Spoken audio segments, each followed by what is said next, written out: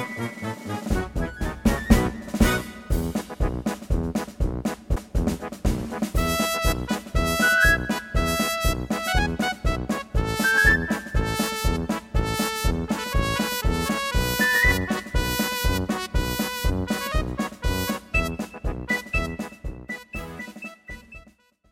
the words, "Some know Varuna," she embarked on a successful naval journey. A career spanning 10 years, packed with action and adventures that one could only dream of. She sailed through it all with grit, determination, joy, and pride. And after her successful 10 years in the Indian Navy, she gracefully moved on to take a plunge into her next phase of life, preparing to serve her country in myriad ways possible. Please listen on to Lieutenant Commander Bidisha Pandey on our podcast Call of Duty, Real Soldiers, Real Stories, where she shares her experiences in conversation with Prakriti Agrawal. Welcome to our podcast, Lieutenant Commander Bidisha Pandey. And this is the first time we are having a very young Lieutenant Commander in our podcast. Thank you so much. I am so happy to be here to share my experiences and life in the Navy. So, my first question is also very special. Your name, Bidisha. I believe there is a place in Madhya Pradesh also. Any story behind your name? So interestingly, my name is not related to the place in Madhya Pradesh. It is more of a special direction. It is Vishesh Disha, but it starts with a B since I'm a Bengali. Beautiful. And you rightly are living up to your name. You have taken a special direction. Tell me what inspired you, your childhood story. As a child, I grew up in a military environment. My father served as an army officer. So I already saw him in uniform every day morning. The uniform that he used to wear, the stars on his shoulders, everything was absolutely inspiring to me right from the beginning. And I did not just know how glorious the uniform looks, but also the hard work that goes into it, because there was a lot of responsibility that came along with that respect. Also that it is not just a job or a career that stops at a given time duration like 9 to 5. But it goes beyond that. It is a 24/7 thing. But given that, armed forces was not really my aim right from the childhood. It was just in the last semester of my engineering that a team from Indian Navy had come to the campus. And this was the university entry scheme. So it was actually the service selection board which really made me decide or finalize my choice, because I really loved how they selected people. I'm sure your dad would have been really proud of you. So, any advice that he gave you before you went for the SSB? When I got the call for SSB, I asked my father how to prepare for it, and he just told me that it is a personality fit test. You cannot really prepare for SSB, because if you have the personality that matches what is required in the forces, you will be through. You just have to be your authentic self, and there is no point faking, because there is so much of assessment which is going to happen. If you fake, you are definitely out. Yeah, on the physical front, you may have to keep yourself a bit fit. You start running, you start waking up in the morning, because all the tests happen in the morning hours. So fitness wise, you can train yourself. That was the most important piece of advice that I got from my father. Wonderful. And I think SSB also thought the same when they were selecting you, that they are getting an awesome candidate. And now moving on to the training. So how was the training? Training was a lot more hectic. We did not have any time for ourselves. Right from the morning till night, you would be either doing sit-ups or you would be running somewhere, you would be doing PT, there would be parade, you would be studying, and then there are punishments of 100 kinds going on in the academy. So it used to just keep you busy all the time. And there were a lot of new things, like there was horse riding or jumping off 7 meters heights or boxing, shooting. Those were the things we had never done before. So those things were also happening simultaneously. And I think at the end of it, you feel like a superhero, because anybody who tells you before you join the academy that, will you be able to do all of this? If anyone would have asked me, I would have said no, because I did not imagine myself doing all of that. When you together go through all those hardships, I think it becomes a lot more easier to strive through it, to actually accomplish all those goals together. I'm sure being together helps, but still, how did you motivate each other when you were feeling low? Whenever we used to feel any pain or any kind of discomfort during the training, we would remind ourselves, remind each other to think about the passing out parade. Just imagine the day when your parents come and attend that parade and you have those stripes on your shoulders. So that is what we are here for. And that is what kept us going throughout. Tell me about this post, Operation and Supply Chain Specialist. As I have heard many stories from our previous guest also about getting the stuff on donkeys or on convoy of trucks. So tell us, how does it happen on water?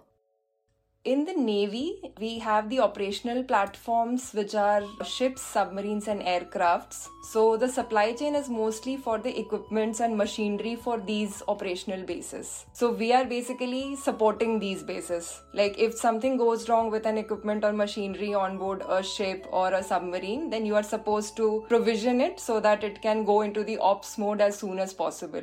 That is the core duty. But other than that, there is ration, there is food and clothing. All of this also comes under logistics, pay and allowances. So these are also some duties that come under the logistics cadre. Working as a logistics officer, any special memory or funny incident that you still hold close to your heart? So interestingly, on the depot ships or the regular work of a logistics officer, things were interesting, but there is a routine procedure that we follow. But I had participated in this international expedition, which was the Cape to Rio sailing expedition. So basically there was this 17-meter sailing boat supposed to sail from Goa to Cape Town to Rio, Rio to Cape Town, and back from Cape Town to Goa. So there were these 4 legs. So I was chosen for the return leg from Cape Town to Goa. Because I was a logistics officer, I was asked to do the procurement for those 33 days at sea, which I think was the toughest task because the whole rationing of that 6-member crew. And it's a small boat in the middle of the ocean. And the journey is supposed to take around 30 to 40 days. We took 33 days. But I catered for ration for around 45 days. But I think that was very interesting to do, to actually calculate. And we had to purchase all the stuff from Cape Town. So we couldn't get the food that we get in India. It was more of, going to the superstores and shops and finding out what would suit better. So I went with my skipper. So basically, skipper is the senior most officer who's going to sail. I remember he was the one who was guiding me because he had been sailing for a very long time. So his inputs were also very important. Things like, the perishable date of fresh fruits and vegetables, like beyond 2 weeks, they are not going to be fresh enough for consumption. So that is why you can't take fruits catering to 45 days. You'll only take for 14 days. A lot of calculations go into it. It's like 2 bottles of water per person per day. 2 bottles of cooking water, like water which will be used for cooking on board. I had never done logistics calculation in that detailed manner. It was only for sailing that particular event that I remember. So that was, I think, a challenging as well as interesting. So after the shopping, after the procurement, tell me, how was your voyage from Cape Town to Goa? What were the difficulties or what were the fun moments while you were sailing? So sailing is something that I'm glad I took up while I was in the Navy, because I'm sure I will never be able to do that again in my whole life. And it had both good experiences as well as bad experiences. When we started from Cape Town, we were hit by a storm. That area is actually prone to stormy weather. I remember for 3 to 4 days, it was all choppy seas, and then we were only preparing khichdi and having khichdi, and we were on our toes those 3-4 days. It was like the water was coming on board, and we were dressed up in that gear which keeps us both warm and dry. And then nobody was able to sleep because there was so much of rolling and pitching happening on board. Those 2 to 3 days were really tough. And I was new to sailing when I volunteered for this expedition. I had never really faced that kind of a weather condition. I think 2 of the people were experienced, 4 of us were new to it. So the experienced ones were like, it's going to become all right. But in my heart, I was really scared. I was like, I don't know whether I'm going to come out alive out of this, because it is right in the middle of the ocean and it is very difficult to ask for assistance, because to track that boat in the middle of the ocean, very difficult to rescue. Yes, it was scary, and that was in the beginning itself. But once that storm finished, I think again 6 of us were not really knowing each other, the crew members, and we were at different seniority levels. But once the storm finished, we were almost like family members. That again helped us bond. So every time in the forces, I think the more the hardship, the stronger the bonding among the people. Thankfully, that was the only storm in the first couple of days. After that, it was more of a duty watch system which we were following, because there were just 4 bunks inside the boat and 6 of us were there. So 2 of us were on duty always. So 2 people would be on duty, 4 people would either be sleeping if it is night time, or they would be cooking or doing other things. So that is how we managed. And the experience was totally different because there is no internet connection. You just speak to each other, or you are just, on your own, writing, doing things. We also caught fresh fish from the sea while we were in the Indian Ocean, and we cooked it and we had it. Then we had a photo with navigation board where we are just pointing out that it's 0 degree with the equator crossing thing. So yes, that was fun. Overall, I think the experience was really nice. A lot of different things, unique things. And I think my tenure would have been incomplete without it, had I not seen life at sea. This sounds really cool. It's very coincidental that I was just reading a book, Diary of Wimpy Kid, Deep End, and in that they are moving in a camper van, and again, he's wondering about the waste management and how, if poop overflows. So I was just wondering what is the capacity on the camper van, and then this thing came up. So how does that work on the sea? You have the cooking waste and then you have our human excreta. So how do you dispose all that off? Basically, a very tiny washroom is there and the waste is kept on board. It is just that it is not flushed out just like that. But it is, I think, the lowermost deck where the connection goes. So it would not come to you. It is not that we are going and then there's stink coming all over the boat. The plastics and all, again, we used to keep it separately. Again, for the clothes and washing of clothes, drying of clothes, again, somewhere on the boat, each of us had our areas.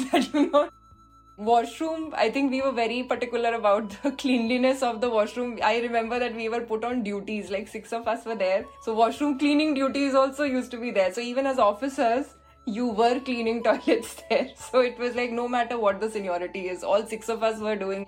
Even when you're cooking, it's a lot messier than the normal cooking because the platform is moving all the time. There's a lot of spillage, there is, things falling left, right and center. So I think a lot of time was spent on board clean ship.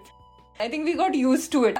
After a while, you develop sea legs. They call it sea legs when you are used to the rolling and pitching. In fact, after the 33 days when we reached Goa, we were finding the stable platform also unstable. Tell me about this Women in Maritime Award. Yeah, that was from the International Maritime Organization. So they had an event which was celebrating women in maritime in 2019, I think. And that event was in Mumbai. So they basically honored women both from Merchant Navy as well as Indian Navy. And because of the expedition and the fact that I led the naval contingent in RD Parade twice. So all of that combined, they thought I am one of the worthy people. So that is how they called me.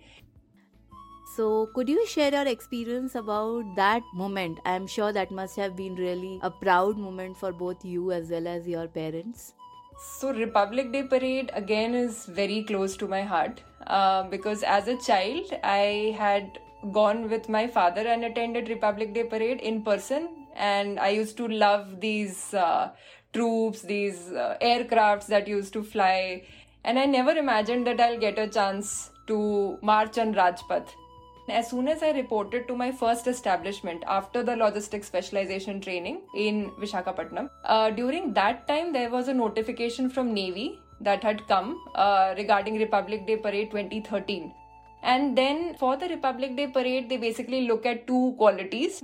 Mainly, first is the height, and then there is drill. So I think I fulfilled those two criteria, and I was a very young officer. I was a sub-lieutenant that time, and I had hardly spent, I think, 2 to 3 weeks in my new unit. But my commanding officer said that, look, this is a once-in-a-lifetime opportunity, so I'm recommending your name, and you must go ahead with it, and make sure you march on Rajpath.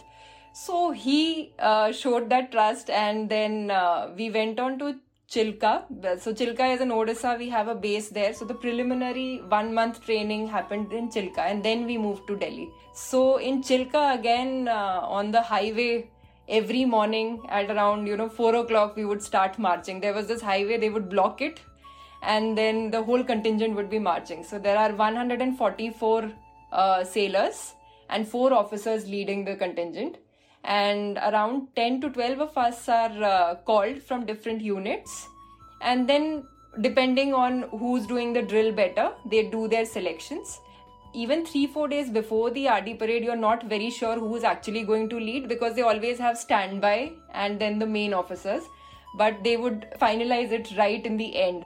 So in 2013, I was not marching, I was not leading, I was in the beating retreat ceremony, which happens on the 29th of January. That is more of unfurling the national flag at Vijay Chowk. That was also a very big event for me, because it was again live on national television, and you march alone with the flag. Subsequently, in 2013, I did not lead the contingent. Next year, I was again called, and then in 2014 I ended up leading the contingent. Again in 2015 it was an all-women contingent, because 2015 was a special year in which Army, Air Force and Navy, all three had all-women contingents. So there were, instead of sailors, it was 144 women officers who were there in the contingent. And I think that is very, very special to me, because I don't know when will it happen the next time. I mean, it was once in a lifetime thing happening. And also I think it made a lot of impact on all the young women who must have seen us march that day, because all three contingents had so many women officers. The people would have never seen so many women officers march together ever before. So I think it was a great step even from the government. It really showed the strength of women.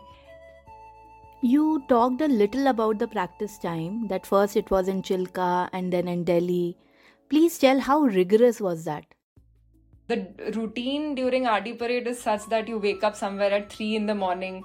And then at 3:30, I would be like wearing boots and 2 pairs of socks, crepe bandage, boots. Because you will have blisters on your feet while you march so much, kilometers and kilometers. And especially in Delhi, it was so cold. It was so tough. In Chilka, it was still doable. So that is why they make you practice in Chilka first, and then you move to Delhi. But in Delhi also, we used to see sunrise while marching every day. Then they would have a kind of tea break. Then again, you would, march a bit more. And that is how the rehearsals are super hectic. I think those 2 to 3 minutes or seconds, in fact, that people see on the television of a perfectly coordinated, march past happening, a lot of effort goes into it. It's like 2.5 months of hard work going to create that kind of a synchronous march past, which is seen on the TV on the final day. And we are also under tremendous pressure on the final day, because you have practiced so much. But if you make a mistake when the cameras are on you and the whole nation is watching you, you wouldn't want that to happen. But when you march and when you see the Delhi crowd there cheering for you on both the sides, it makes it all worth it. Whatever hard work that you have put into it, I think you really feel you have accomplished something in life that day. I'm just curious again. You had such an adventurous and happening tenure. So why only 10 years? In the beginning itself, there are 2 types of entries. There's short service commission, and that there is permanent commission. So the short service commission is basically 10 years, extendable up to 14. And the permanent commission is the one where you can serve up till the age of your retirement. So when I joined the Navy, I knew this was short service commission. And I think I joined with a mindset, I'll make the most of these 10 years. Also, I have a deep satisfaction that I did a lot in the Navy. I am totally satisfied and I have zero regrets. Even my father jokes about it. Sometimes he says that, I was a permanent commissioned officer. He did not do so many adventurous things. And he was like, I don't know how did you manage this in 10 years. But I think I've been lucky and blessed to have been able to achieve all of this in 10 years. And I've really learned a lot, be it being a good leader, good communicator, or whether it is adaptability, a lot of other skills which generally can't be learned through textbooks or in a different kind of environment. I mean, this environment you would not find anywhere else. So yes, I'll be eternally grateful to Navy, and I look forward to using all of this wherever I go next. You did live every moment to the fullest in the Navy. And now, after listening to the story of Lieutenant Commander Bidisha, I am intrigued to know more about Bidisha as an individual. What are your hobbies? So my hobbies are generally blogging and traveling. I would just say these two. Blogging was more about my life stories, and I think these two are interconnected because in the end, I just want my life to be a very beautiful story to be remembered. I make sure that I do a lot of traveling or try experimenting with different kinds of things and then write about all these things, because I believe recording is also very important. To go back to those memories, you should have records of it. So in my life, it's a lot about trying new things, whether it is places, whether it is food, whether it is hobbies. I'm always open to trying new things. Talking about trying new things, now you're doing this very interesting course in London about entrepreneurship and innovation. So how are you finding this new experience? So this is again a completely different experience, because right now I am with students from different countries, from different cultures, and I am again at that stage where I am absorbing a lot from these people, not just the study part of it, but also the cultural part of it or viewpoints on different subjects. And I've really made very good friends from all across the world in the last 8 to 9 months. They become very excited when they hear that I've served in the military in India, because few of them come from countries where women do not serve in the military. And there are a few again come from the countries where women are even on board submarines. So you are somewhere in between. The course per se is Masters in Prosperity, Innovation and Entrepreneurship. And I took up this course because I was more interested in social entrepreneurship. During my naval tenure, I worked for naval widows and ex-servicemen. It was an additional duty assigned to me in Visakhapatnam. When I moved to Mumbai from Visakhapatnam, in my final tenure, I was volunteering with an organization, an NGO, which is Veer Nari Shakti Resettlement Organization. So this NGO works for, again, widows' upliftment. So I think from there, I started gaining interest in social entrepreneurship. And I thought this would be exciting to pursue after my career in the military. Then I shortlisted a couple of courses in UK and a couple of scholarships here. And I ended up getting the Commonwealth Scholarship. And I can study here and then I can go back to my home country. And then maybe I'll resume my work in the field of social entrepreneurship. Wow, and I read about the scholarship and it is given to only 400 people across the Commonwealth countries. So really commendable. And with that, a big thank you to Lieutenant Commander Bidisha for sharing her thoughts, her experiences. Thank you so much for having me in this program. And I really love the work that you all are doing, because I think there is a lot of information gap that happens with regard to life in forces. It is not exactly what is portrayed and what we see on television and other places. And the youth today needs to know what exactly happens in the forces. This was episode 12, which marks 1 year of our podcast, Call of Duty, Real Soldiers, Real Stories. If you are liking our podcast, please do share with your friends and family and support us. Keep listening.